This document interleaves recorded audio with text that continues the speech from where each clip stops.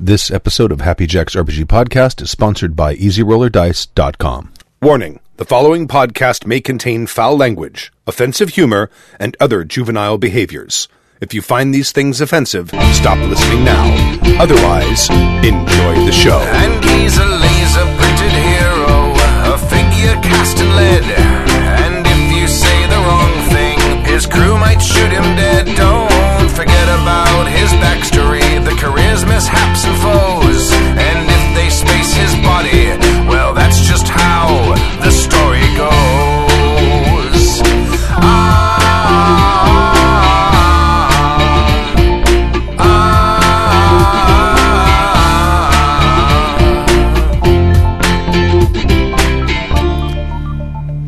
Thank you for joining us for Season 16, Episode 3 of Happy Jack's RPG Podcast. My name is Stu. My name is Samantha. My name is not Samantha. I'm Tim. Hey! And we're back. I have a desk. Did I have this desk last week? Yeah, we kind of talked about it, but I don't know if we did it on air. No, we don't need to talk about it. Did you build it yourself? No, look at it. Well, I looked at the proprietary hardware on the side there. Or are those just drywall screws sticking up? Yeah, I bought the screws and I didn't realize they weren't Phillips, and they came. But the good thing, it came with its own bit. Right. Otherwise, I would have been really ticked off. But I wasn't, because it came with the bit. But I don't know. It is proprietary hardware. It's stupid. What was there before? One of those little TV trays, little folding TV trays. All of this crap was balanced on that. Like Ow. Yeah. Like the thing that you... Yeah, that are in the living room. Those things. It's like a little wooden travel, like you eat in front of the television. You know, Right. Yeah, and everything was precarious. That's why It the came with cameras were 4 always... of them. So one of them lived in here until now. I never noticed that. Yeah, that's what it was. I used to, when I first put the thing in here, I used to kick it over. Yeah. Before I had this Mac here, I had a PC there, and I'd like lean back and like put my foot on it, and all of a sudden the thing would go whoop. It happened at least once in a show. Oops. All right. Let's see. February, what is that, 12th, 13th, 14th, and 15th? Mm-hmm. That's Orcon? Yep. It's Orcon at Strategicon, our game convention, our local friendly game convention, LAX Hilton. We will be there. You can go to strategicon.net to find out more information, register, and all that stuff. I'm going to be running the FFG Star Wars game. It's probably going to be the sequel to Keeping Up with the Cloneses. That's my plan. And also, I'm going to run a sequel to Big Blue Monkeys from Outer Space. In Moment of Truth. In Mott. Because the game has changed a little bit. So I think might be able to run a pulp game in it, maybe. Let's see. You guys running anything? Do you know yet? I don't know yet. I may not even be there. I don't know yet. I mean, my schedule's been so whacked out recently. Right. And there's been a lot of work coming up, so I don't know. I basically said to Dave, dude, I don't know. Last February, I was late to my own game, so I was like... Right. Yikes. I'm running a deluxe Tunnels and Trolls game. 9 o'clock on Saturday. Is that a fantastic... What is it? Tunnels and Trolls, what is it? What's the dice mechanic like? D6s. Is it like a dice pool, or roll high, roll low? Yes, it's a bucket load of 6-sideds added up. Oh, so it's not really... So it's like Hero. In the fact that you roll anywhere from 3 on up 6-sideds and add them up, yeah, but that's about it. It's a really simple mechanic. It's basically the main combat mechanic is you have a number of 6-sideds you roll. You add on your character's combat adds, which are determined out of their attributes, and you compare that against the opponent. Whoever has the highest wins and damages the other person. And there's spite damage that comes back, and there's saving throws. Spite damage? Is that what the GM gives rules lawyers? No, that's wandering damage, I thought. Oh, okay. All right. No, spite damage is if you lose a combat, but you rolled 6s, each 6 that you rolled does 1 point back. To the Because the combat system is... what's the term that we always say about hit points? They're... To hit armor class 0? No. Hit points are their... an abstraction. An abstraction. Thank you. The whole combat system is a big abstraction, but... So you don't say, I'm going to swing and I'm going to aim for this. It's just roll a big pile of dice. Now, is the combat determined by one die roll? Yes. really? Okay. Yeah, each round of combat is determined by... Oh, but there are rounds. So it's Oh, like, yeah. you don't just resolve no, the yes. combat with one roll. Okay. Yes, I'm sorry. Yeah, no, there's rounds, and it's an abstraction, but armor does work as damage resistance. Excellent. So, yeah, it's a really fun system. Excellent. I forgot to mention at the top of the show that this episode of Happy Jack's RPG Podcast is sponsored by EasyRollerDice.com. You know, for months I've been telling you about Easy Roller Dice. We've talked about how great their dice are, but now they've added some really great metal dice. You know, have metal dice now. Did you guys know that? Mm-hmm. They have Legendary Copper. Legendary Copper. And they also, if you can go on their site and you can pre-order their Gunmetal Serpent's Blood series. Serpent's Blood. Both of those series, I don't know if you've seen them. Have you gone on there and looked actually them? I have. They come in a little case. The gunmetal, Serpent's Blood, Right. they look awesome. Serpent's Blood. Yeah. They're badass. Yeah, they really are. Badass. Wow, Stu, you prepared. I'm impressed. So go over to EasyRollerDice.com and enter the coupon code SANTA. I should have made one for Santa. Santa. Santa. Next time. Go enter the coupon code SANTA at checkout, and you'll save 10% on these new metal dice, in addition to all of the other stuff. The big, huge dice bags, and the cups, and the Mats. playmats. The playmat, we've been using that one. It's a handy size for a playmat. I thought, it seems a little small, but not It's all the real estate you need. 3/4 of the time, it's plenty big enough, and it's a lot easier to carry around. Also, I'll let you know a little secret. When you're at the website, sign up for the newsletter, because that gives you an additional 5% off coupon code. And you can combine this, I've discovered, with the Santa code. So that gives you 15%. You get to double dip. 15%. You get to double dip. And I checked with them, and it's not a mistake. At least they don't say it's a mistake. So they're cool with it. You can use it.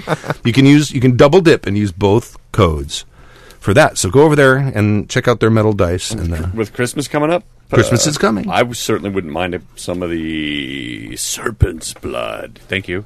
Serpent's Blood. For Christmas. Okay. That might be good. They're Not that really- they're going to do anything for me. They'll just roll, zeros the entire time. But They will. they'll look good.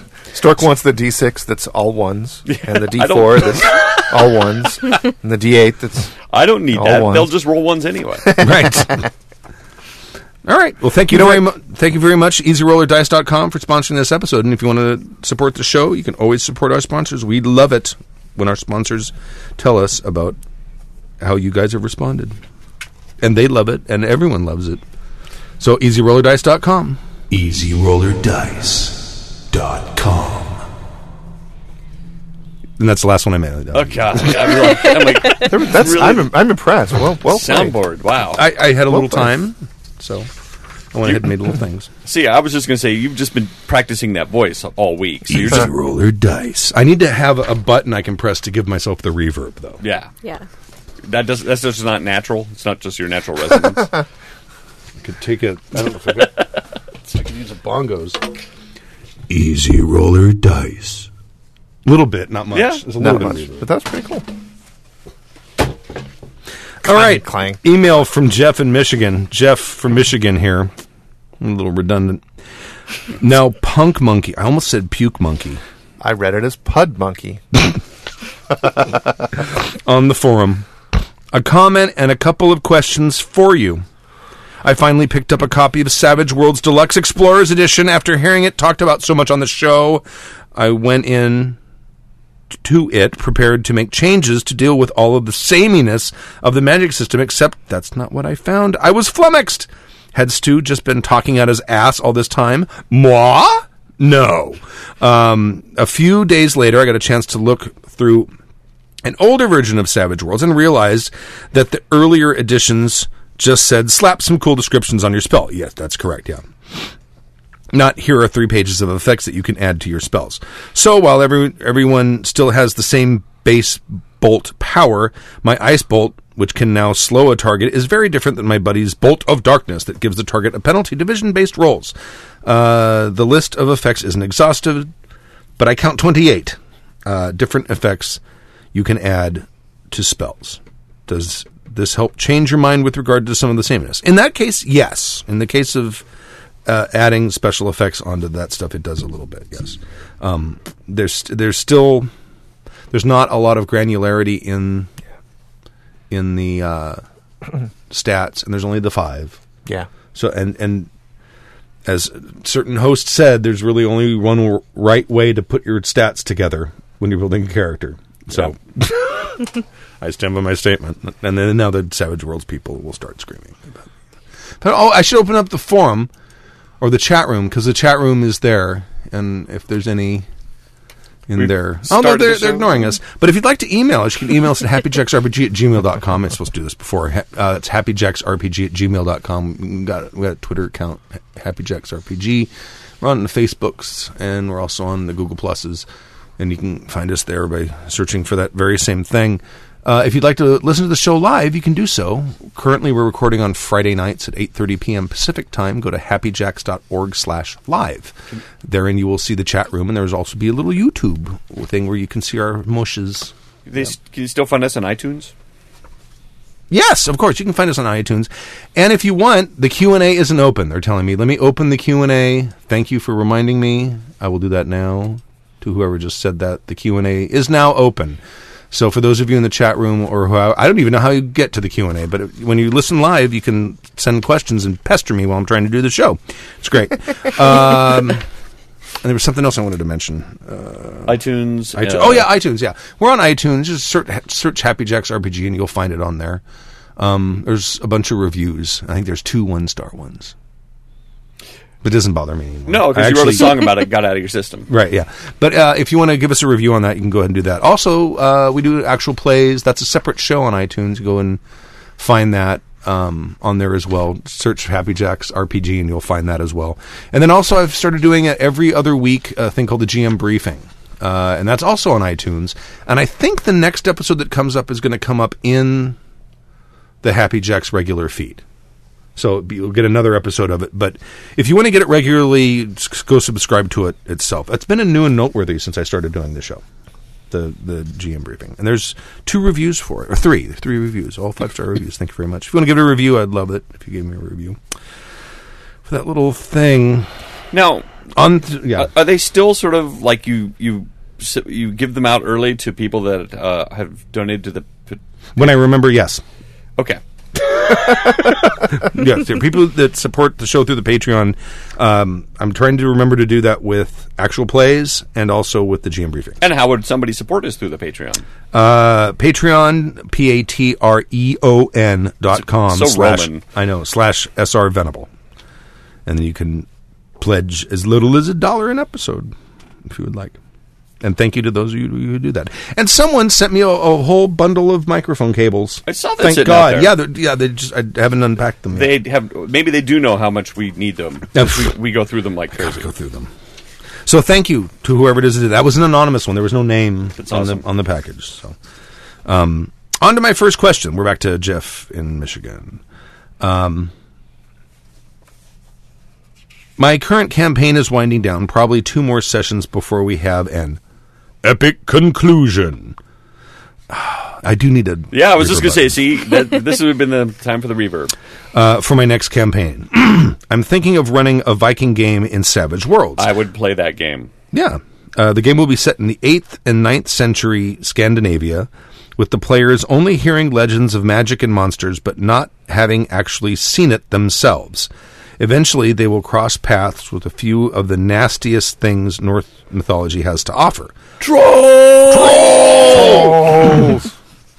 What's the Eaters of the Dead? Eaters of the Dead, 13th Warrior. Yeah, the Eaters of the Dead. Nom.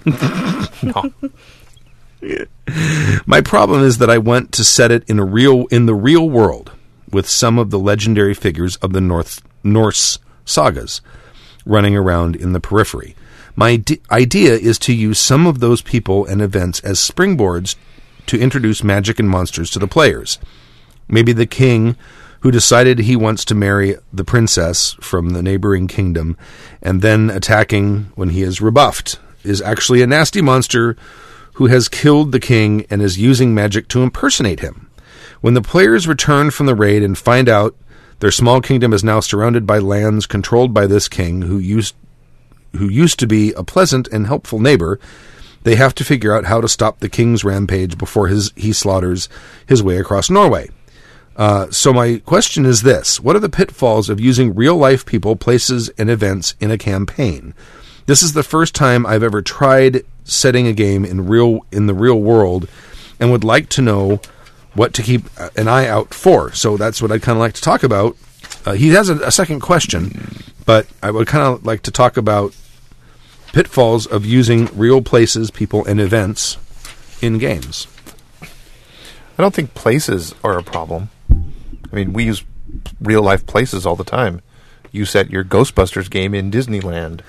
That I think there's an advantage to doing that because there's, I mean, like if I set a game in Disneyland and the big fight happens in the Haunted Mansion, pretty much everyone who's sitting at the table in Southern California is going to look at it and go, okay, yeah. So we're going right around the corner where the crystal ball with the woman's head in it, and and everyone knows exactly what we're talking about because we all have that same frame of reference. Right. That's why I run a lot of games in Los Angeles or in the Los Angeles area, because that's where the vampire game is in Southern California. Exactly. I can go up and we go into the Reno room because I used to go there, and it still smells like stale beer and postal worker feet. I don't know why. They wear shoes, but it still smells like feet. It's just depression and feet. Maybe. So, but like hint of Cordite. For places, I think having that familiarity, unless the characters wouldn't have that familiarity, then you might get a little metagamey maybe.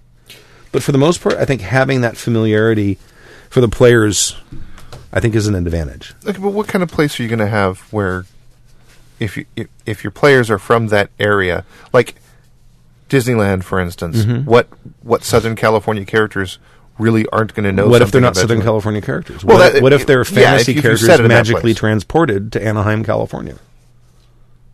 They're not going to know where the Haunted Mansion is. God damn it! Stop They're coming going to up have with to good ask points. someone. I ran a Savage Worlds game where Grendel, speaking of Viking stuff, Grendel was uncovered in Boston. Now, I don't know anything about Boston, so I did extensive research about old Boston, about where this thing might be and everything. And I set it there anyway, but I used Boston landmarks. I used like Boston University, and I had a map of Boston Commons and the Boston area and gave it to the players. So even though I didn't know Boston, I had all this reference material that was already pre-made and pre-generated and easily found that I didn't have to worry about. I'm like, here's a map of Boston, here. And and you mentioned something that might be one of the pitfalls. What if you had a player who is from Boston, Right. and you get something wrong? Yeah, You know what I mean? Yeah. Is I was pretty careful to just keep it like in the park. Right. it's like So you don't have to know all of Boston. right. Right. But and that's one of the problems with whenever you're dealing, I think, with any kind of, whether it's Norse mythology or any sort of intellectual property, Star Wars. We're talking about running a game later at some point. There's always going to be someone who knows that better than you, and they might be in your game, Or thinks they know it better. Yeah. or right. And then when you start talking about bringing in characters from that, you kind of have to decide what is continuity. One of those things you're willing to kill. Like if you're running a game and you've got some obscure Norse hero who later on in the timeline goes out and does something epic, and the party decides to kill him. Right. Yeah. Eric the Red is suddenly dead and doesn't discover America. Right. Now what do you do? Yeah. Right. But I mean that kind of brings up my point about his thing. He says that running a game in the real world, but you know what? This is ancient Norway, Right. Iceland, Greenland. There's some historic records and things, but for the most part, it's Hyperborea. You can do whatever you want. Yeah. You have the outline of Greenland you can play around in, and you can put villages maybe where there are worrisome, but the rest of it is open for you to do whatever you want. Mm-hmm. It's only real in the sense that the geography is sort of the same, but even the boundaries and borders are completely different. Even the countries that border them aren't the same. So you have, I think, a lot more free room than he probably thinks he has to mess around and play around. Okay. I actually like I said, I actually like putting it in the real world because, like as you say, it gives everybody, like this is modern times. Oh, this is a city. Oh, and now they can apply their modern thinking. Oh, do we have cell phones? Oh, we have cell phones. Oh, yeah. Oh, we can take a cab. Or why did I call them?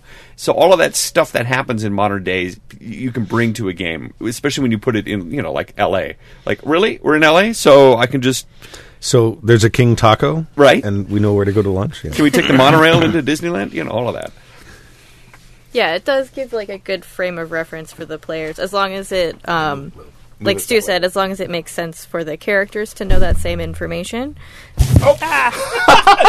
Or you could just attack me with the microphone. That's cool. I was trying to do it without having to interrupt. Please stand by. Stu is busy beating Technical Sam with the difficulties. microphone.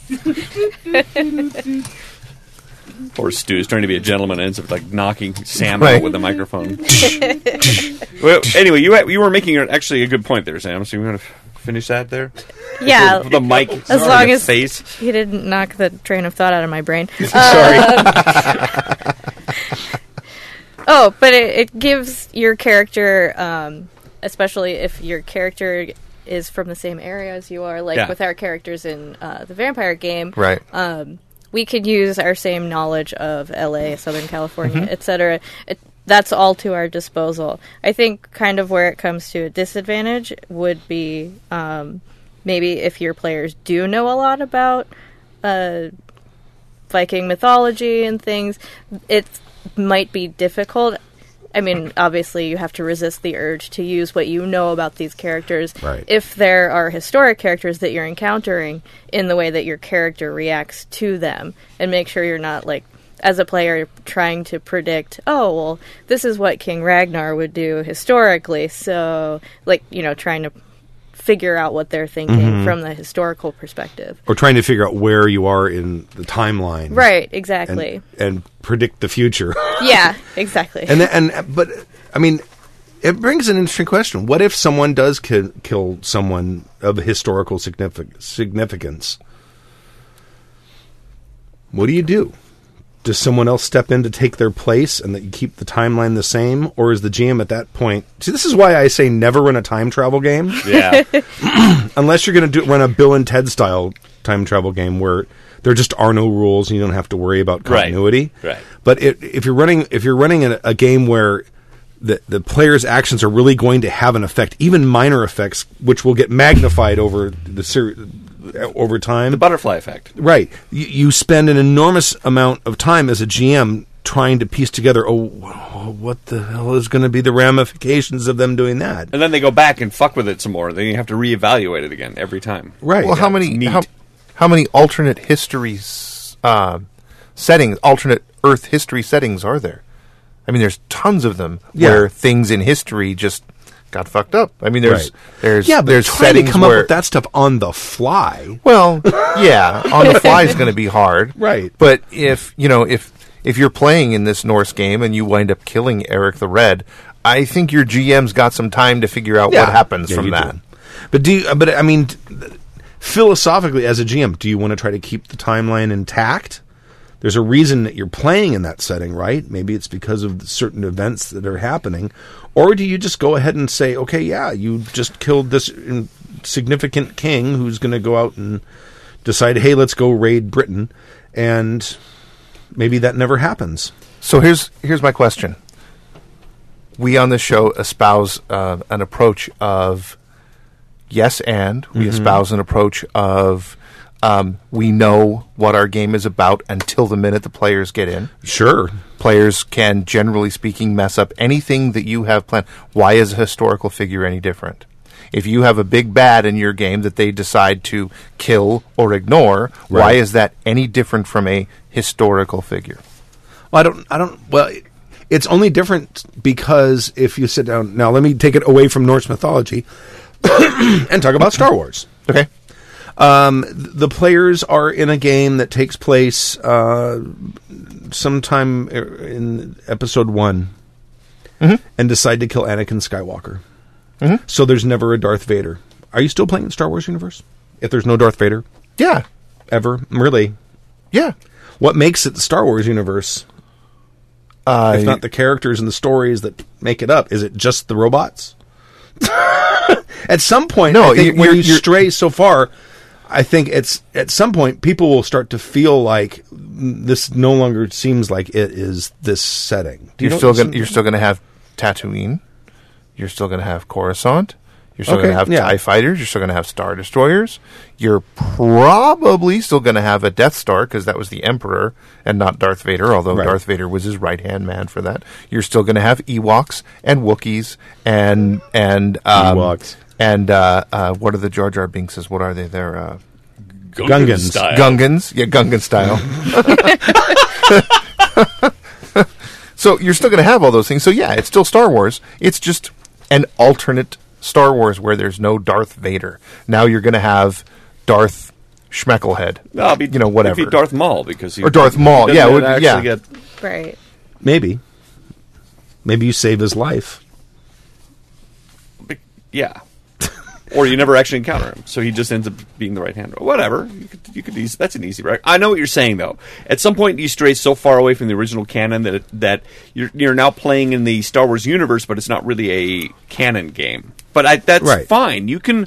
I think you could play a game in the Star Wars universe and never ever encounter any of the original characters. It'd still That's be a kind Star of the Wars way game. that's what I like to do.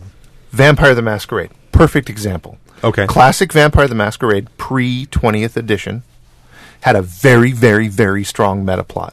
Yes. The World of Darkness had a complete story that White Wolf put out. Okay, I ran games in Los Angeles. Technically, Los Angeles is part of the Anarch Free State, and there's anarchy and all this other kind of crap. But I made my Los Angeles Camarilla. It's very different than the World of Darkness meta plot. Am I still playing Vampire the Masquerade? Some would say no. Yeah. Well, I mean, but there are purists who play Vampire who think you need to stay within the timeline, and if you're not staying within the timeline, then maybe you're not. There are people that believe that, right? Or they're not? Yeah. I say piffle. Well, I tend to agree with you. But if people sit down with the understanding we're going to play this game and we're going to be in these events during Norse mythology, and then history gets dramatically changed to the point where the events that are supposed to transpire will never transpire, it's something to consider and something to worry about. And Norse mythology, the Scandinavian mythology is, although we have some record of it, is a little spotty. We don't have great records of everybody and everything that happened. We have like the Icelandic sagas. Well, the and we have a mythology couple stuff, of there's names. probably no records And except we have the mythology. We have and we have but it's not nearly as complete as one might think. So there's still a lot of room to play around there. Yeah, and I without think like breaking what Stu said, if you accidentally kill whoever, somebody else steps up and takes on that role to, if you want that event to still happen in the world. Ragnar, That's- son of Ragnar. Yeah, that's exactly. the Comes easiest way to along. do it. Fry Yeah. goes back in time, becomes his own grandfather. So, there are ways of solving it. Okay. All right. He had a second question. Let me see what He did. yellow paper today. For now, my second question. In my current Edge of Empire campaign, I have 3 players. 2 of them are really excited when presented with clues that could lead them in a number of different directions. For example, I gave them a journal that hinted at a couple of different leads for them to track down. A side note. Thanks to all your talk about props in games, I actually made a journal and gave it to the players. One of them spent the rest of the night commenting on how cool it was, so thanks for that. Yeah, they're so happy when they get stuff like that. Yeah. They're like, oh, Back to the question. do we have this? Yes. Oh, And it actually says this stuff that yeah. these words are... Yeah. Oh. Yeah. My third player seems to be struggling with the fact that no matter how long he stands at the station, the plot train never shows up.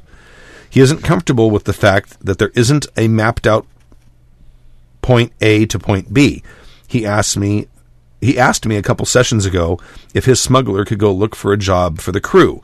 The other players and the other players and a bounty hunter the other players are a bounty hunter and an archaeologist. And then froze when I asked him what type of job and where, roughly speaking, he wanted to go. I don't want to tell him the train isn't coming, so you better pick a direction and get walking. But it's driving me nuts, and I can see it frustrating him and the other players. I think he could be a really good player if he could just get out of this mindset. I just don't know how to get him to stop looking for the tracks. Thanks, Jeff in Michigan. Puke Monkey on the forum. P.S. This was longer than I intended, so drink! I just emptied my wine glass. And it's Punk Monkey still. But Sorry. Yeah. Cheers. Typo. you know what? If he really wants something to do, give him something. Just throw him a little bone. Like pull something out of his backstory. Yeah, that that's gives exactly what I him was gonna something to do. You don't necessarily have to give him a plot train, but like have A side quest. a side Yeah. quest, or Yeah. an old lover show up, or something from his backstory that's affecting him. That it's just for him and him alone, and it gives him something else to think about, rather than he doesn't have to be a whole plot for the. This is the kind of thing you see from people who come from an MMO background. Absolutely Right, they're looking for the little yellow exclamation point. Exactly. Exactly. Right. And I remember when we ran the old D&D game, we had a player who you guys were flying somewhere in something. I don't even remember what it was. And there was like a small band of orcs that you guys were passing by, and it could have been a plot hook. I had planned it to be a possible plot hook, and you guys said, nope, we're on a mission, we're trying to get to Mandite's place, so we'll worry about that later. And the whole rest of that session, he's like, oh, we got to find out because that was the way. That was the way, is what he thought. Mm-hmm. And I think it's okay to sit down with the player and to let him know that the plot does not necessarily have to be linear. Mm-mm. And that what you do is going to affect what the plot is. If I hand you a plot hook, and you take it and follow that line to wherever that leads, great. But if you decide to avoid that, that's not the quote-unquote wrong thing to do. Yeah. You're not going to Right. eventually have to come back to that and go, if you want to get anywhere. You can skip that, and maybe there will be another opportunity later on. There is no right and wrong thing to do, because he's probably thinking that GMs plan their adventures out the way an MMO would be planned out, Right. where there's linearity to it, or there's very defined logic of if this happens, then you go this way, and you know what I mean? Mm-hmm. And it's not that way. And he may be coming from a background where he assumes that's the kind of planning that the GM has done. Well, to be fair, a lot of GMs do that. Yes. That's what modules do, and most of Sure. the GMs our age learned how to GM from modules. Yeah, but so many of us, like, as soon as we could, started coming up with our own stuff. Well, totally, yeah, Right. yeah. But That's the first thing I did after I bought the D&D books. So I went out and bought a pad of graph paper.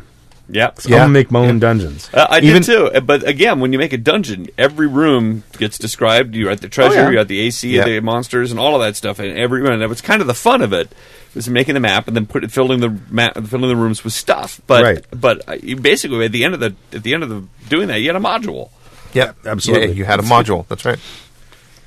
But I think talking to him and letting him know, hey, I wouldn't say, oh, I'm flying by the...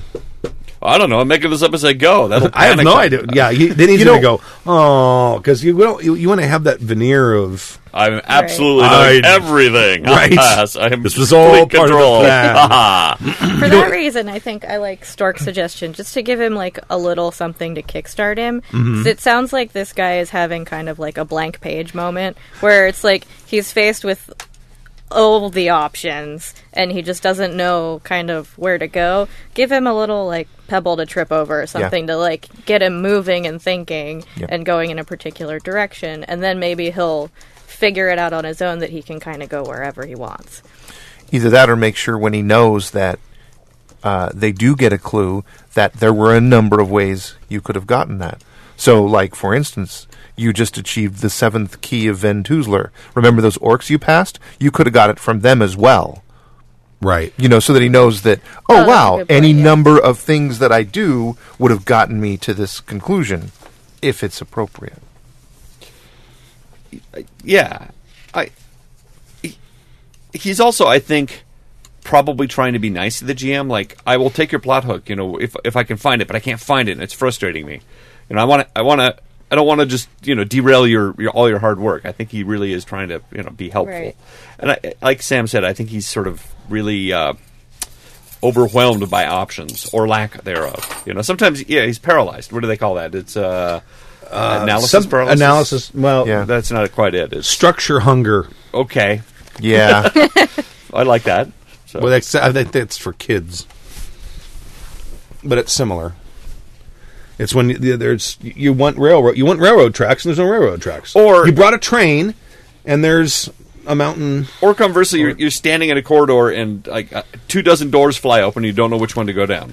Right. You're like, where do I go? Which direction to take? Yeah. So both of those are a problem. He even said right there, structure hunger, like me trying to prep my GURPS game. Exactly. All right. All right. So Thank you very much there, Jeff in Michigan, Puke Monkey on the forums, Punk Monkey on the forums for the... I'll read the next one. Idiot Players, an email from Ryan. Howdy, douchebags. So my players were trekking through a dungeon in our D&D game, and one of them strayed from the group to explore on his own. Dun, dun, dun. After a bit, he found a room with a 10-foot deep hole cut into the floor. There were wooden spikes at the bottom and surrounding a chest. Excuse me. Can you grab me an IPA? I'm going to need something, too. I'm a little dry. He decided to jump down alone. There's like Sam Adams or something investigate that would the be great There too. is. Sorry, Stu. He decided to jump down alone to investigate the chest, which contained the key to get into the next part of the dungeon. Should I pause while we all... Yeah, please stand by for epic beerage.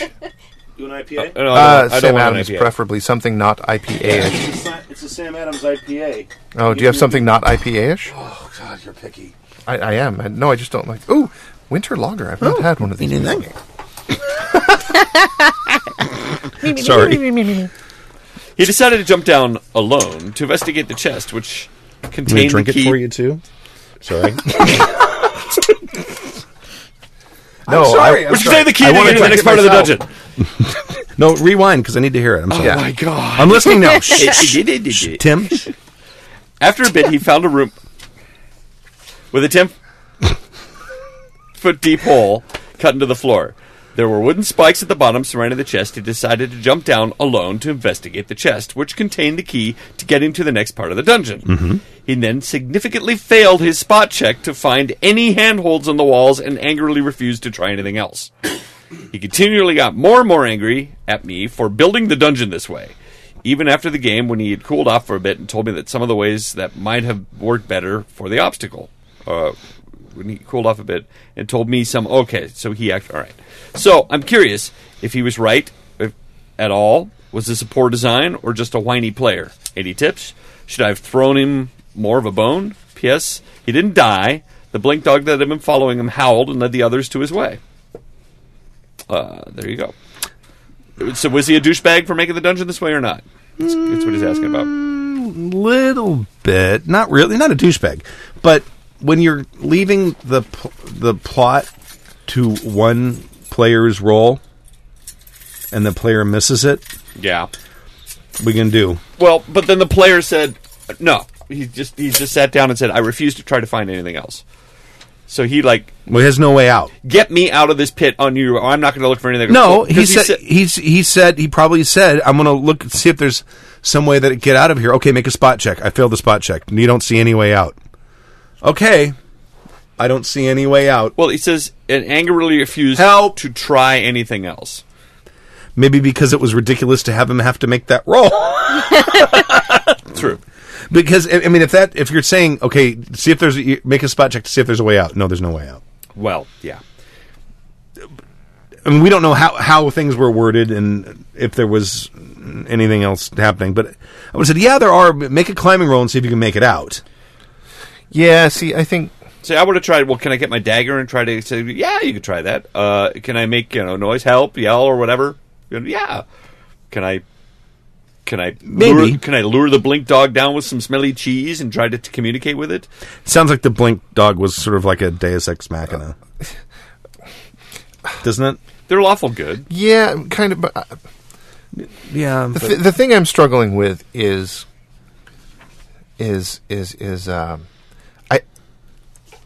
I don't know why you wouldn't, as a GM, let him get the fuck out of the pit. No, he was there's being no spiteful because he went no alone. handholds. There's no handholds. There's no way out. You're fucked. You're in a pit with spikes and there's a chest. Enjoy it. You climb down alone. I don't. You wandered away from the rest of the party, motherfucker. Yeah, so now you're stuck down there. Well, Right. except that after he cooled off, he says he did come out. He had some other ideas of how he could have gotten out if he'd only just tried them. Instead, he's angrily. Well, he said there are some other ways that might have worked better for the obstacle. He's saying, here's Yeah. what you could have let me do. Yes, but he also said he angrily refused to try anything else, which Right. makes it sound like he just sat down and went, "Heh." Maybe. I don't know. It's hard to tell. It is. Yeah, that's the thing. You're only getting part of the story here. But wouldn't you be kind of frustrated if you were like, okay, I want to climb out now. Okay, make your spot check. You don't see any way to climb out. Tim, Wouldn't I you fail kind of be my like, rolls all the time. I come up with so many ways to try to do any one thing. Yeah, it doesn't frustrate me anymore. Maybe this guy's If I not didn't used to find rolling like handholds, you. I would have said, "All right, I'm going to grab one of the spikes and is there human hair I can braid to make a rope? Yeah, try that. All right, I'm going to there's build a corpses all over the I'm going to place. build a scaffold out of the fucking spikes and climb out. Can I build a ladder? Sure, try that. I would have come up with 5 different ways because I know that I will fail at least 4 of those. I guess I am talking to the wrong person here. I have to agree with Stork on that one. I think the part that gets me is the angrily refuse to try anything else after failing one thing. Right. So that kind of leads me to believe the player could have stepped it up a little bit and came up with some other options. On the other side, the GM could have, even if the guy failed his spot check, could have said, "You don't see any handholds, but give him a little something to work Right. with to help him Yeah. get out of the pit." A no but. Yeah. Instead of being angry, I just would have made my escape plans even more and more ridiculous. It just would have been more and more Wile E. Coyote towards the end. It's like I get a carrier pigeon and order an Acme escape plan. I strap on my jetpack. You Right. don't have a jetpack. Are you sure about that? Should I make a spot check roll? Are any of the punji sticks carved out of dynamite? Do I have a match? Anything. Oh my god! Right. Kickstarter failure rates from Hank. Sam, you want to take that one? Sure. Cheers, douchebags. Hank, a lurker on the forums here, with a couple of rants. Ethan Malik of University of Pennsylvania has written a paper on Kickstarter failure rates that is pretty interesting. According to his research, roughly 10% of projects fail to deliver on their promises, failure being defined as either a lack of a reward or a subpar reward, which is a pretty shitty rate to be honest, but not all that surprising. What's really surprising is that despite only 13% of the people backing failed projects getting refunded, a significant portion of people backing failed products would back the same creator again. Idiots. Is Right? it any wonder we keep seeing so many poorly executed Kickstarters? Yeah, that's We're just rewarding them. codependence is what that is. Oh, but they need my help because they did such a crappy job before. I need to be there to support them so they get better. And It's codependence, right? Yeah. Someone posted this on the forum, and there was, it might have been Bill. I don't know who it was, but said 10% failure rate, not so bad. Totally how you look at it, right? Yeah. If you look at it as, I go online and try to buy something, and 9 out of 10 times it shows up, yeah, that sucks. Right. But That 10th time. I invest in 10 startups and 9 of them take off and 1 doesn't. Great success rate, right? Yeah. So Yeah. it really kind of it's 90% of the stuff that I got there is fine. There's just 10% that wasn't. right. Which is not the same as Amazon.com delivers 90% of the things I order. Right. I can stream 90% of the new season of whatever. Great. See, it all depends what you're looking at. But the thing that kills me is that only 13% of the people in failed projects get their money back. Right. That's bad. If 100% of the people backing failed projects were getting their money back, there's kind of no problem with Even it like being 90%. 60%. Yeah. I understand in some cases if people are actually trying to produce whatever this product is that requires that money, Right. R&D, and they realize, hey, you know what? I can't build a floating skateboard. Shit. But I tried. So that I can understand. But if some guy's like, okay, I'm going to Go to Gen come Con. up with this cool product, and instead I'm going to go buy a bunch of movie-making equipment with it to start my second Kickstarter, because there was a guy that did that. No, fuck you. Yeah, right. You're a dick. And then You're apparently all these crook, and you should codependents go to came back and prison. went, "Oh, we'll help you out with a new one." What the fuck? That I don't understand. Yeah. I don't understand. I wonder what that significant portion is, because I have not looked at the study. Yeah, that's it doesn't give a number for that. That would be interesting to see what the Yes. percentage there was. Whatever it is, it's too high. It should be 0. Okay, the paper is available here. Insert link. P.S. Swedish comedy site Spermaharen, literally the sperm hair, spent stupid amounts of late 90s.com money to produce a flash game called Smek J.R.R. Tolkien till Utslåning. I probably totally pronounced that wrong, I'm sorry. Utslöning. In which the player gives J.R.R. Tolkien a hand job using various aids, such as feathers, smelling salts, etc. It's only slightly less subtle than the RPG hobby's inexplicable obsession with his horribly paced prose. Here's a link to the game. You need the Shockwave plugin to play it. Insert link. It's spermaharen.size. It totally is. Spermaharen.size. PPS, feel free to read this in Hosier Rob's voice. I fucking hate fantasy. I hate fantasy. I fucking hate fantasy. Thank you. Love the show. Hope I didn't come off as too hateful. What is the DDS? DS? No, that's PS upside down. It took me a while to realize that. This is like the Spanish exclamation point? Yes, I think Okay. it is. Except the uppercase D does not look anything like the uppercase P. It sure doesn't. But the lowercase ones are flipped. See, they're okay, flipped. all right, Yeah, all right. I It's see actually it, very. yeah. It's actually I get very, it. very clever. Very clever. Yeah. It's a fine line between clever. All right. I'm not being lured back to Kickstarter. How about you? Are you being? I backed one recently, and the dice are coming. It's the spaceroller.com thing. But I only What's I Space put in Roller? like the minimal amount. It was like $10. What's Space It's Roller? like these light up dice that you roll them. They light up, and they're kind of a futuristic looking dice that I figured I'd use for Star Wars or travel. Or it's just 2d6, but they're cool.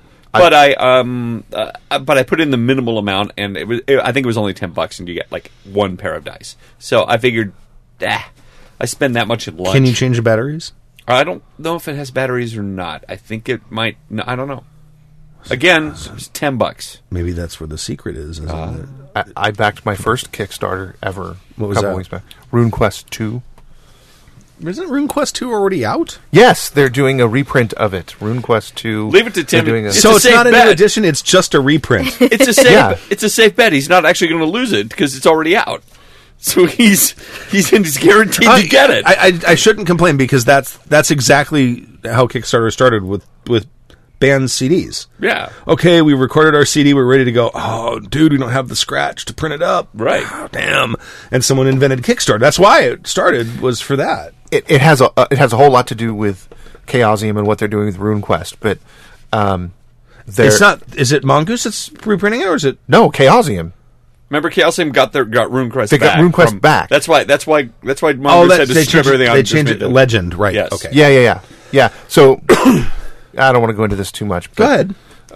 Okay, so Chaosium did RuneQuest, then they did RuneQuest 2, which was by and large considered the best version of RuneQuest by all the RuneQuest purists.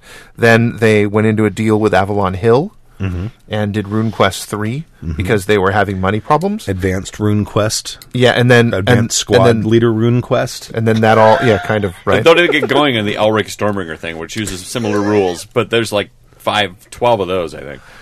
And then Avalon Hill collapsed, and Wizards of the Coast bottom up, and RuneQuest went away. Because why would Wizards of the Coast allow RuneQuest to continue as a D&D? Right. But then the somehow competitor. Mongoose got the. The trademark for RuneQuest expired, and Oh. Moon Design, which was Greg Stafford's new company, picked it up and licensed it to Mongoose. Okay. Mongoose came out with MRQ, which was Mongoose RuneQuest, and then they came out with MRQ2, and then they lost the RuneQuest license from Greg Stafford, and they put out their RuneQuest 2 as Legend. Okay. Now, at that point, Stafford gave the license to the authors of RuneQuest 2, who started up their new company called Design Mechanism. Mm-hmm. And they did RuneQuest 6, which is actually a really good game. That's drama, dude, I'm telling you. No, we understand. I mean, but I'm sure RuneQuest 6 is better than Traveler 5. Oh, yeah, totally. So, Are you sure? We've never played it. I don't know. so what's I happening haven't now actually is... finished reading it. What's happening now is now that Greg Stafford and Steve Perrin are back in charge of Chaosium, they've taken back RuneQuest, and they're going to kind of restart it from RuneQuest 2, which was the last RuneQuest that Chaosium put out. Okay. So they're kind of like going, all that stuff, let's just pretend that didn't happen. So we're going to reprint RuneQuest 2, and our new versions of RuneQuest are going to be based on that with a whole bunch of really cool shit out of all the other ones. Ultimately, they are going to work on a sort of cleaned up... Oh, yeah. No, they version. totally are. This is just like for all of the RuneQuest people who really want RuneQuest 2, pow. They're going to reprint it. Now, is it available online now? It's Kickstarter. The Kickstarter. No, I mean, are PDFs still available? Is this to reprint the book? Or is this to like retypeset it? RuneQuest 2 is long gone. So there's nothing. There's Someone's got a rule book they're going to go through and retype. I don't. They say they have the rule book already done. Okay. And in the video, he holds it up and he's like, "Look, here's the rule book." So it's to be printed. Yeah. Okay. There's you can get PDF of it. You can get an awesome leatherette cover one, which is what I put in for. That's all embossed in gold and shit. Oh, yeah. Or you can get a hardback one. I'm super excited about this. Yeah. No, you have no idea. I think my girlfriend's going to be upset when she gets kicked out of the bed for my RuneQuest book when it finally gets here. Right. If it's embossed leather, she'll have fun with it too. I know your girlfriend. All right. Is that it? We answered. He didn't know questions. It was just comments. Yeah. All right. Thank you. Yes. Hank. Can Numenera heal gamers? An email from William. Hello, drunken douchebags of podcasting. Oh, wait. I haven't used the thing. No, you haven't. CNR. How's that for a topper? Go away, Baton! Okay. I finished going through your backlog in the last month or so. You guys have had a few questions about Numenera, and I believe that I may be able to answer them. I just don't remember what they were at the moment. Well, how are you going to answer them then? Excellent. You guys have some questions, I'd answer them, but I don't remember. He wrote this drunk. That's awesome because we're reading it drunk. It'll just make more sense. Oh, hey, next line. Let me know what they are, and I'll do my best to answer them. But then, of course, next line. All right. For Stork, you would like someone to run you through a game in order to understand it. I'd be willing to do that for you, seeing as I'm not all that far away. Norwalk, Whittier, La Mirada area. La Mirada. I went to school in Whittier. So did I. One of the interesting things about Numenera has nothing to do with the system itself. It's what it has done for some gamers. One of the guys I connected with because of the Cypher system, specifically the Strange, had apparently lost hope in regards to gaming in general. Numenera reinvigorated him and got him back into the hobby. He's now actively involved in a number of games and systems again. From what I can tell, his story is not unique and has been the case for a number of individuals. For myself, I found that with Numenera, I was actually able to successfully GM games. I was even able to run sessions, even when having to take care of a 1-year-old. Prior to Numenera, I was never fully successful. I only ever got through running a single session, and the game would collapse on me. Hold on. Does this sound like the reviews for the shirt with the 3 wolves baying at the moon? It does. A bit, my son was born without bones, and I got him this shirt, and then he grew bones. Tres lobos. I honestly thought it sounded like a Viagra commercial. Yeah, seriously. Maybe I found that with Numenera is the- Viagra, yeah. I was actually able to make love to my wife. I was able to make love even when having to take care of a 1-year-old. Prior You know to what? Viagra, Too soon. 1-year-old? Too soon. Wait another year. Trust me. Prior to Viagra, I was never fully successful. Oh, sorry. I'm not. Look, excuse me. I only ever got through running a single. That's really distracting. Oh man, I only ever got through running a single session, and the game would collapse on me. See, Stu's already so sorry. sorry. Words again. I'm so sorry. Yeah, look Should at I him. put the porn music back on? Totally, yeah, you should. There was one instance where I was attempting to co-GM with someone, which should have been successful, but collapsed due to inter-party trauma and conflict.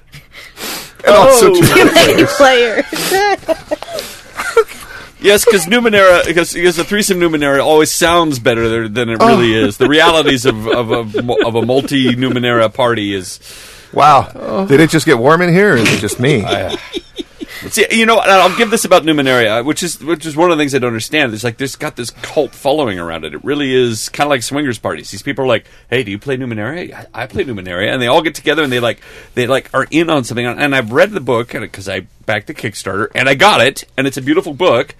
I just don't get it. I'm like, I really like the setting. That's cool. I like some of the ideas, but I'd savage it. Monty Cook does some really, really good stuff. He does some of the all the D20 stuff that I actually like. He did, but I also do not understand Numenera. Now I've never actually read it, but I have, and it's intriguing in a way. There's a randomness that Monty Cook likes that I don't always necessarily agree with. There's a lot of like suddenly you're not.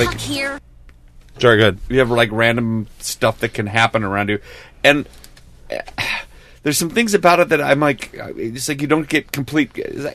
There's expendable items that you can find and that you have to use, and if you don't use them, they can poison you, or you just don't get. There's sort of some weird. oh, hold on. For myself, I found that with Numenera. It took me a long time to get it. I'm sorry. It's too late. and to find the music. It's from what I understand, it's kind of Apocalypse World like in that the GM does not roll dice. Is that correct? Nah, sort of. I don't know. I just don't necessarily. I guess I get it when there's a lot of people that have been away from gaming for a long time, and this is kind of like maybe a new gateway drug, and it's kind of an exciting new system that it's a very small learning curve, so they don't have to spend hours researching a book. They can catch it in a couple of sessions or a couple of an hour or so. Oh, I get this. So I it's not a barrier to entry. It's not like Hero where like, wait, I got to do math. I got to count all these. Oh fuck, in front of people. And so I get that, and the world itself is interesting. He spent a lot of time working on this. It's a very post-apocalyptic sort of fantastic stuff. Mm-hmm. But again, that's interesting to me. But I would take all of that and then like run it in Savage Worlds. I don't understand why Numenera has this cult around it. There's something I know they made a going lot on. of pretty stuff for it. They sure did. Character sheets are really pretty. The book is very well yeah. made, and the artwork in it is fantastic. He spent a lot of time on his world, his backstory, his thinking about it. But I'm missing something. I feel like there's like a party going on, and I'm like I wasn't invited, or I'm at the party, but they're all in another room, and I'm like, what's going on? Was it Monty Cook? Yeah. It was. Maybe it's mostly like Monty Cook fanboys. I don't know. I don't know. I don't own it. I've never seen it. I've seen it, but I've never read it. I don't know. I haven't asked.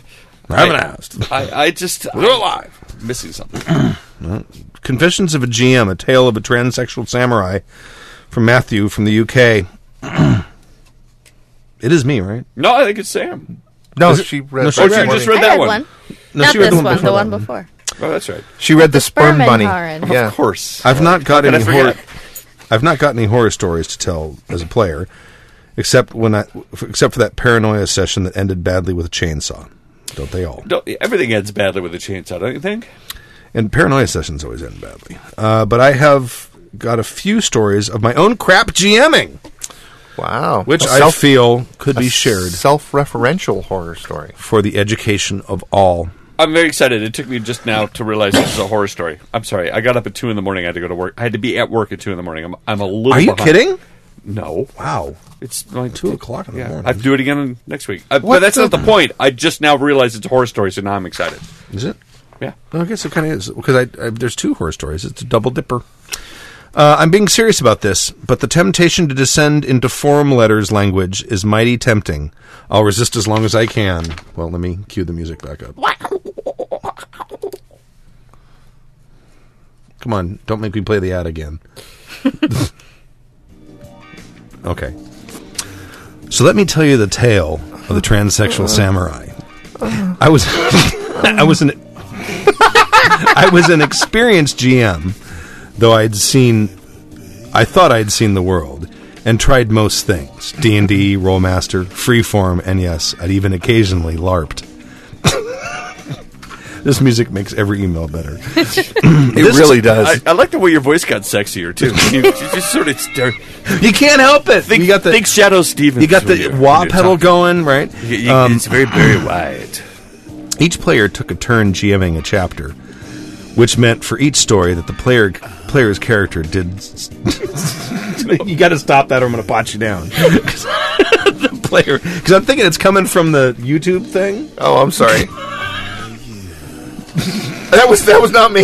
Was it, maybe it was coming from there. It is coming from there. Which meant that each story, the player's character did become a GMPC. But we were all civilized in... Okay, that's distracting me now, because it's like, hey, baby. It's very wide. The Walrus of Love. It is. The Walrus of... Have you seen Tusk? Hey, baby. No, you keep asking me this. I haven't seen it. I'm never going to Canada. Hey. They wouldn't like you up there anyway. I won't let them turn me into a walrus. There's too many French people. No, I like French people. You do, don't you? Yeah. Yeah, I forgot about that. But we all were civilized enough, I'm half French, but we all were civilized enough to play our characters very much in the background for the duration. Which half? Left.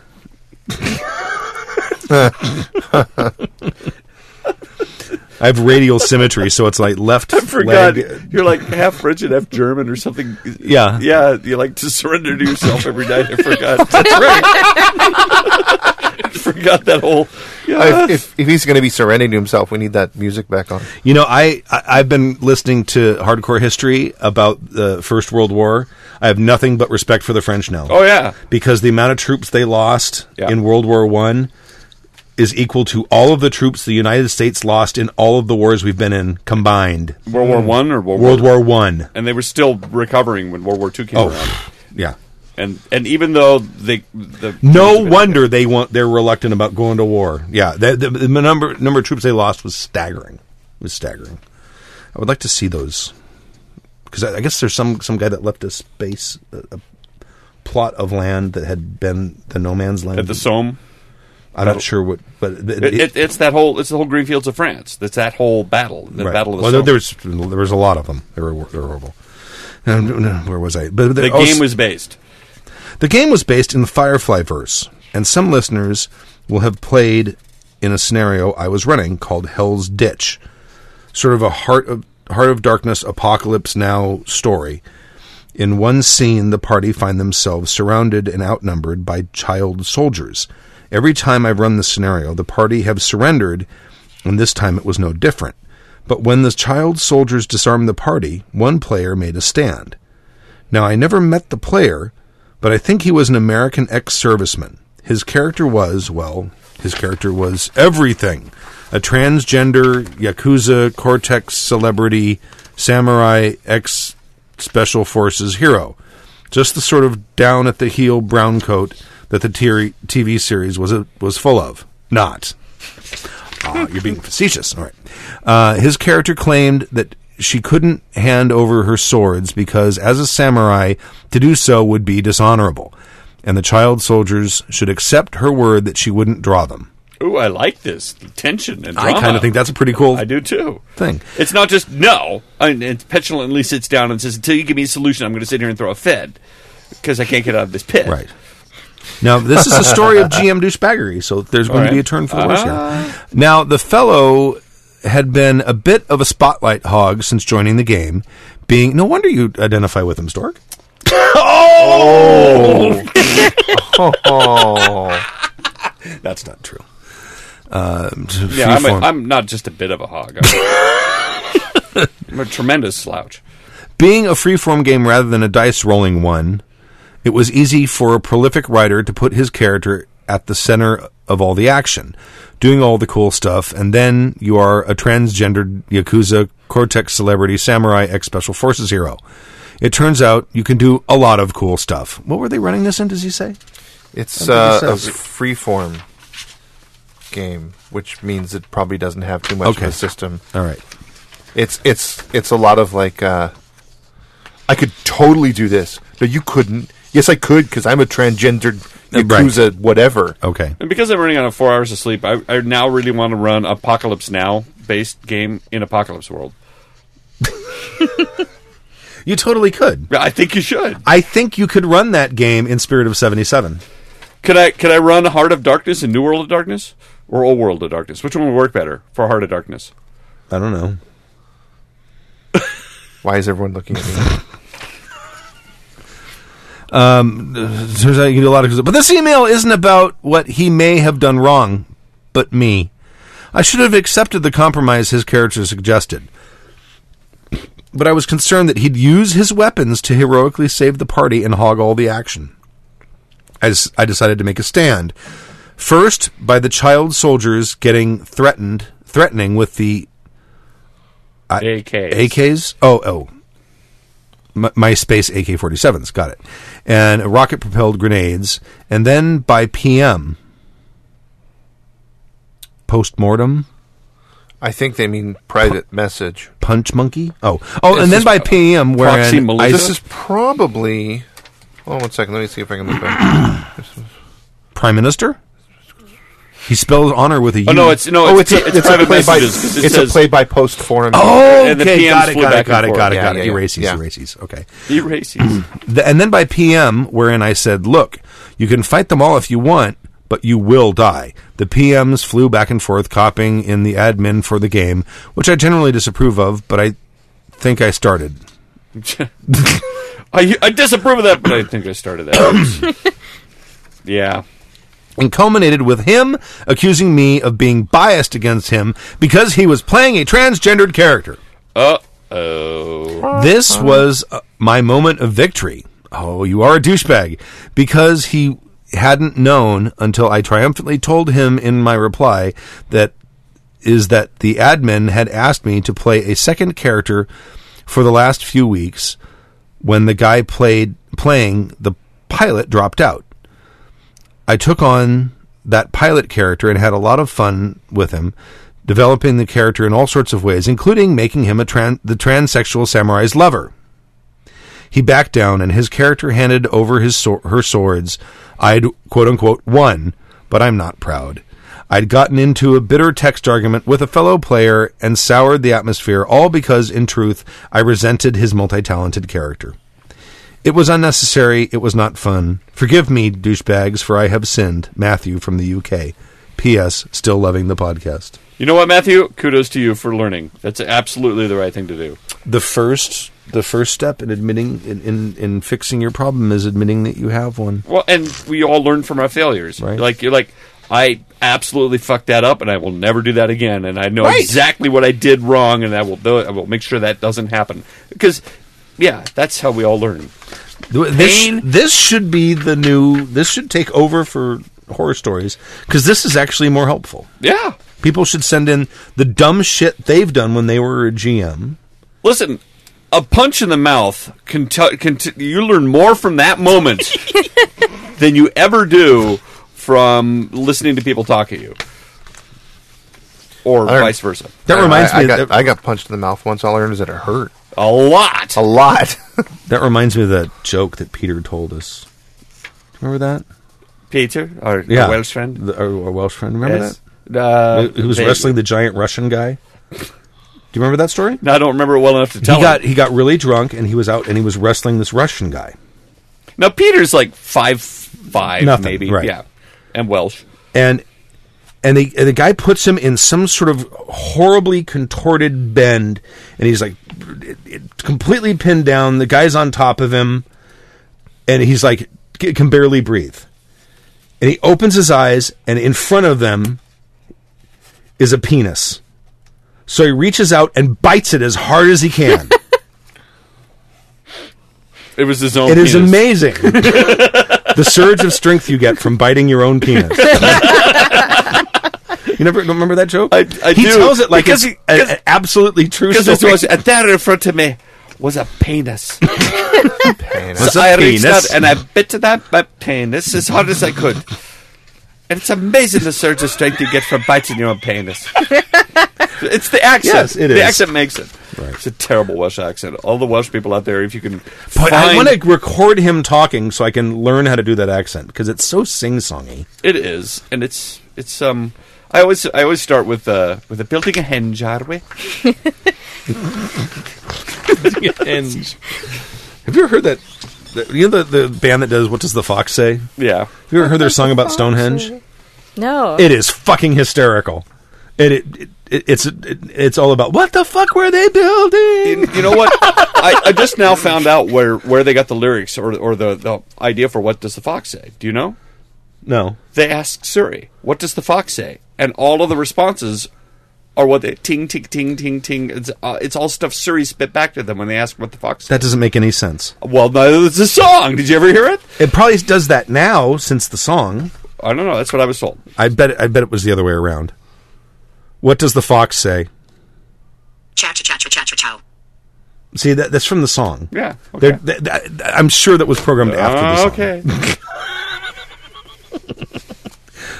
Horror story from Pete in St. Albans. Thank you very much, Matthew, for sending us that story of your bad jamming. And if you have a story of bad jamming and you want to send it to us, and we will, we'll start selling absolutions.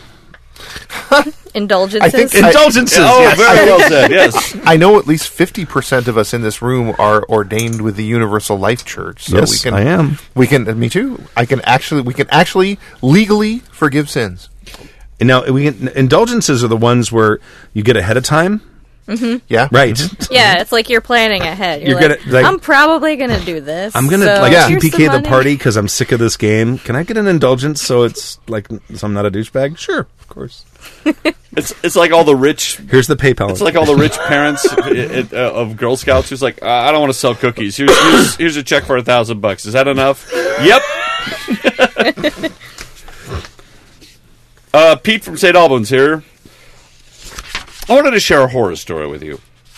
Many years ago, I was playing in a Star Wars game. A friend of mine was a massive Star Wars fan, the kind of guy that you had read all the EU stuff, the quote Grand Admiral Thrawn lines at us. He was a great GM. He had loads of energy, lots of cool ideas and missions, and encouraged strong role-playing. Unfortunately, he also had the odd weak spot. Occasionally, when things went against his cast iron plans, he had a tendency to panic and just make up balmy shit.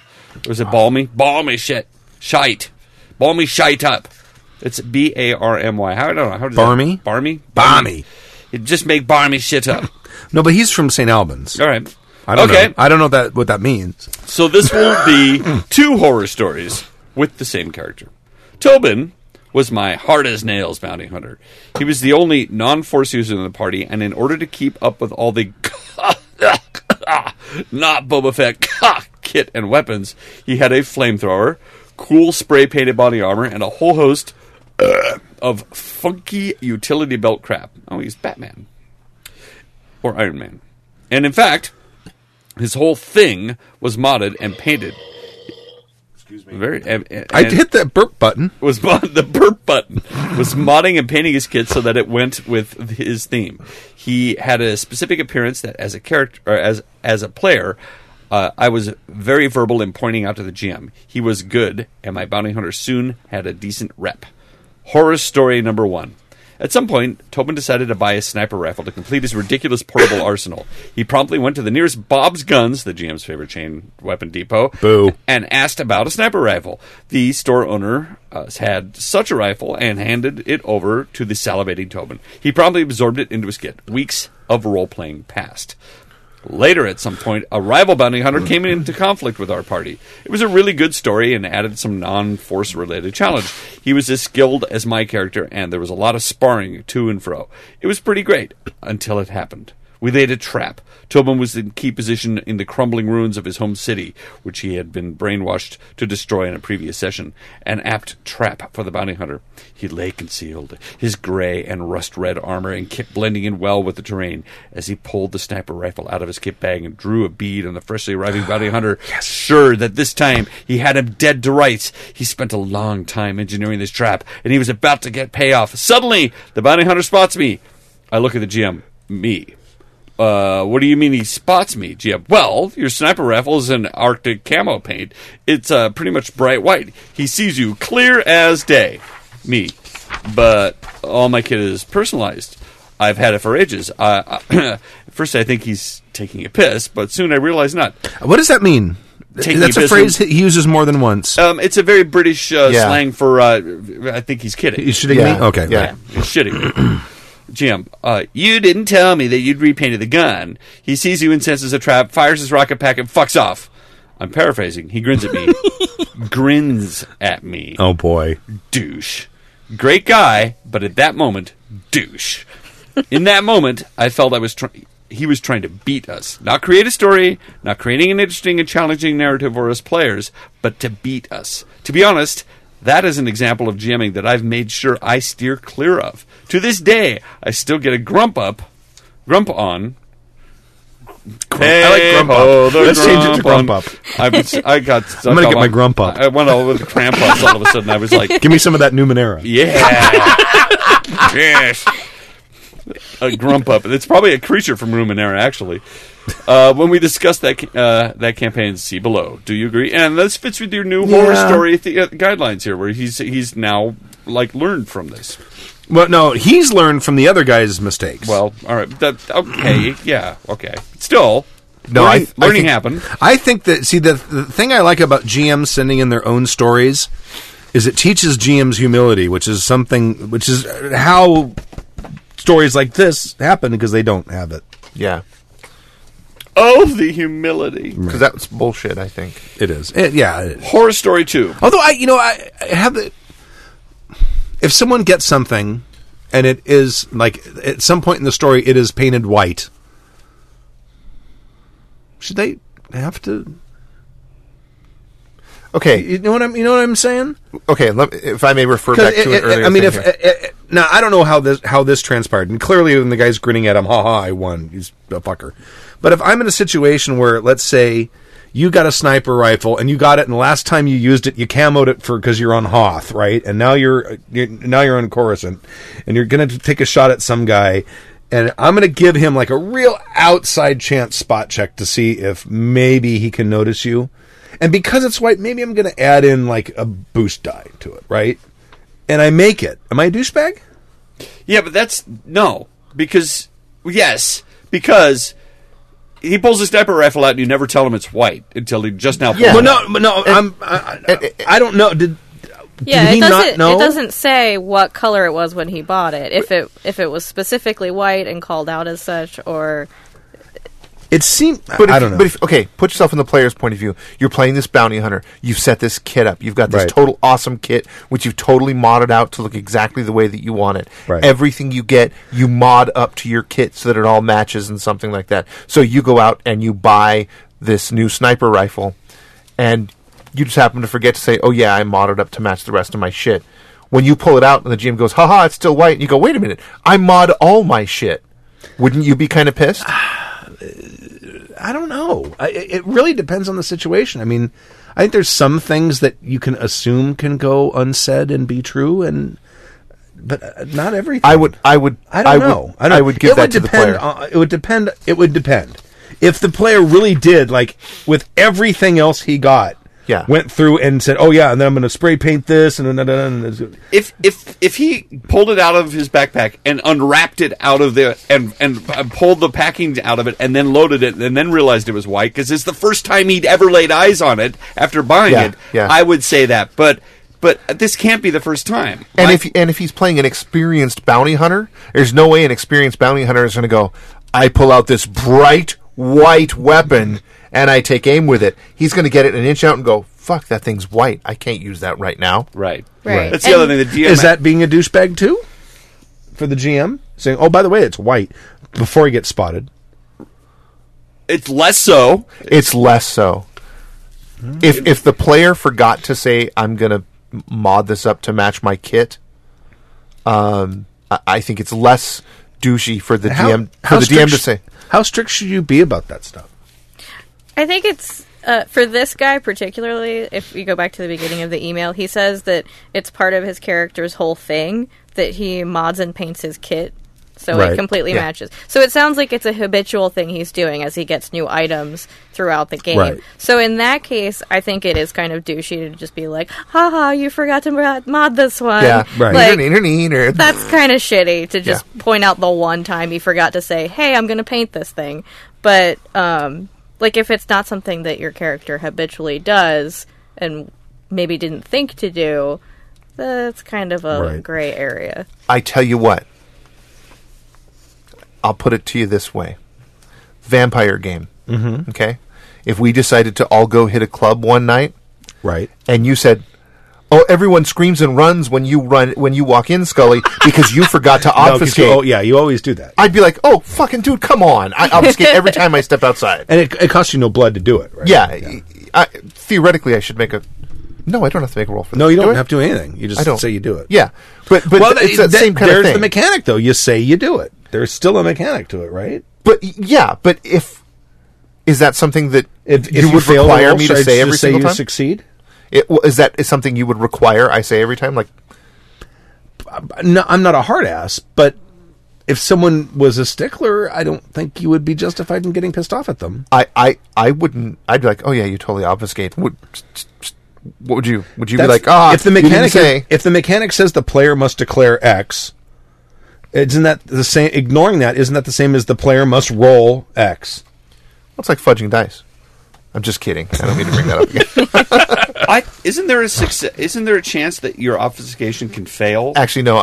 For obfuscate, I have to. It's turning invisible. I don't have to. Okay. Obfuscate, I should be making a roll every time. Okay. Because there's a chance that you Yeah. think you look bitch and you walk into a club and everybody screams and goes, "Oh, oops! I guess Yeah. I guess it didn't work." Yeah. For the mask, I should be rolling.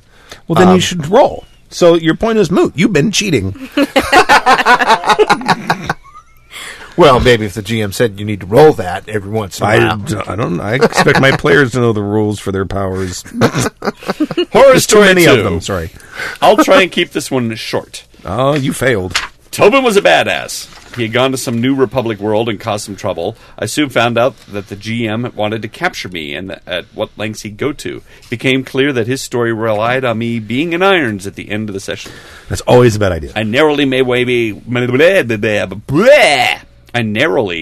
my way back to my ship, ready to flee the planet. The docking authority have sealed the bay and pulled the usual "I'm going to blow your ship up if you don't let me out" routine. Tobin was the kind of guy that would have let the ship blow up, though. He had issues. Anyway, the authorities open the bay doors, and my ship streaks out, only to be pursued by 20 A-Wings. Yes, 20! I thought he was taking a piss. Yeah, but they're A-Wings. But I soon realized, as 20 crack pilots pursue me, he informs me that I'm about to leave the atmosphere. I tell him that I'm going to smack the hyperspace button, count a beat, and smack it again. He looks at me as if I'm crazy, and I think, I've got him. He tells me I'll need an amazing roll to just not die immediately, as there is no chart plotted. I say, I'm hoping to pop out in real space at the edge of the system, giving me time to chart a proper route. He tells me to roll. I cross my fingers and roll a natural 20. My ship disappears and reappears at the edge of the system. Tobin stretches his limbs and smiles as he's evaded the A-Wings and the Republic douchebags. The GM informs me that the proximity of the sensors blurt, and suddenly a Mon Calamari cruiser pops out of hyperspace in front of me and locks its tractor beam onto me. How fortunate! It's a trap. It's a trap! Clearly, of course it's Mon Calamari, why wouldn't it? Clearly the GM hell-bent on capturing my character is using the yes and but. It's not only yes and, but as well, method. It's yes and fuck you. It was infuriating, as I've had taken a massive risk and pulled the roll. or made the Especially if roll. you got a 20. He turned your critical success into shit. I felt deflated. I think this was late in the campaign, shortly after we wound it up. I still wind the GM up about the sniper rifle and the natural 20 hyperspace roll. He's a good guy, and he takes it in stride, but I think you'll agree, 2 bad judgment calls. Anyway, keep up the good shit. Chat more, play more, drink more. Pete from St. Albans. P.S. Drink. Yay. Oops. Is it working? Cheers, Did I everyone. mess it up? I didn't. Okay. All right. Yeah, I think he messed it up. You think who missed? Oh, the GM? Too bad. Yeah. The guy rolls a 20. That's a... Yeah. You get away There's with no but whatever to you that. wanted to do, right? Yep. That's Things- a 20, dude. Yeah, things go exactly as you wanted, or better. Yeah.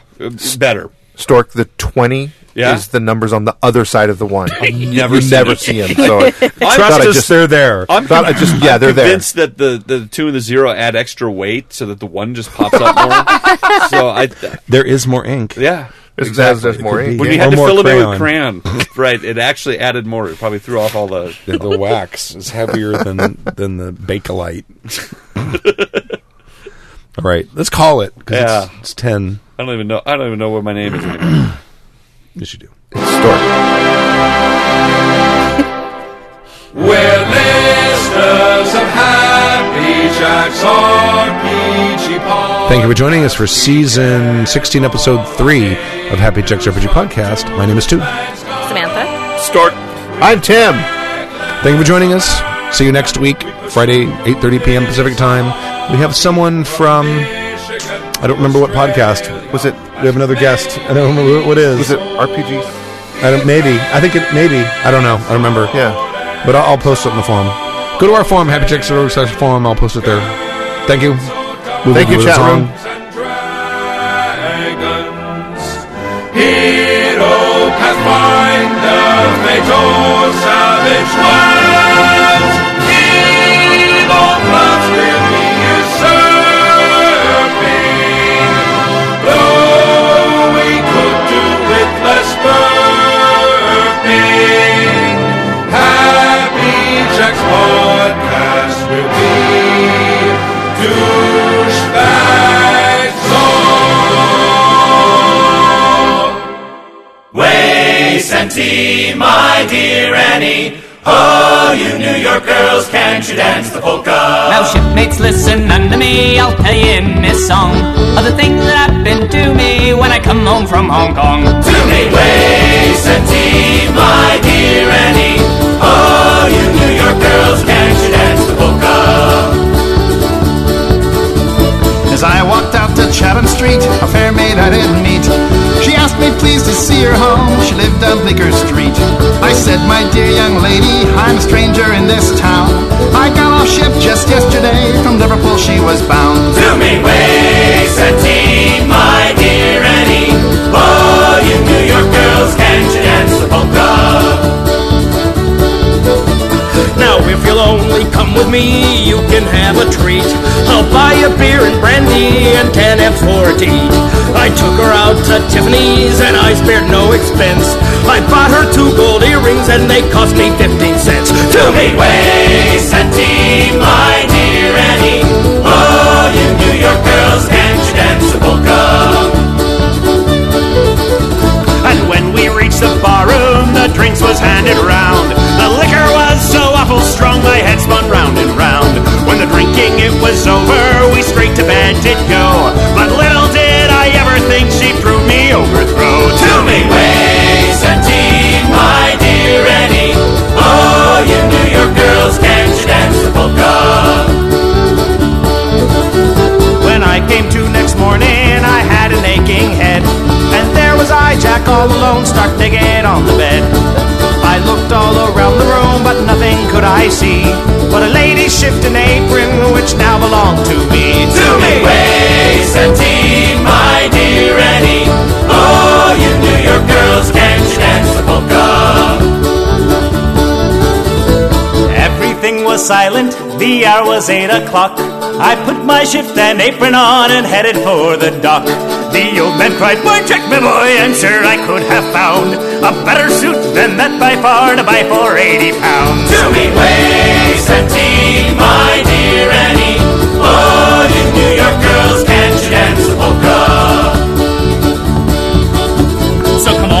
jolly sailormen take a warning when ashore, or else you'll meet some charming girl who's nothing but a whore. Your hard and cash will disappear, your rig and boots as well, for Yankee girls is tougher than the other side of hell. To me, way Santine, my dear Annie. Oh, you New York girls, can't you dance the polka? To me, way Santine, my dear Annie. Oh, you New York girls, can't you dance the polka? The preceding program has been a presentation of the Angry Folk Media Empire. Bum bum bum bum bum bum bum bum.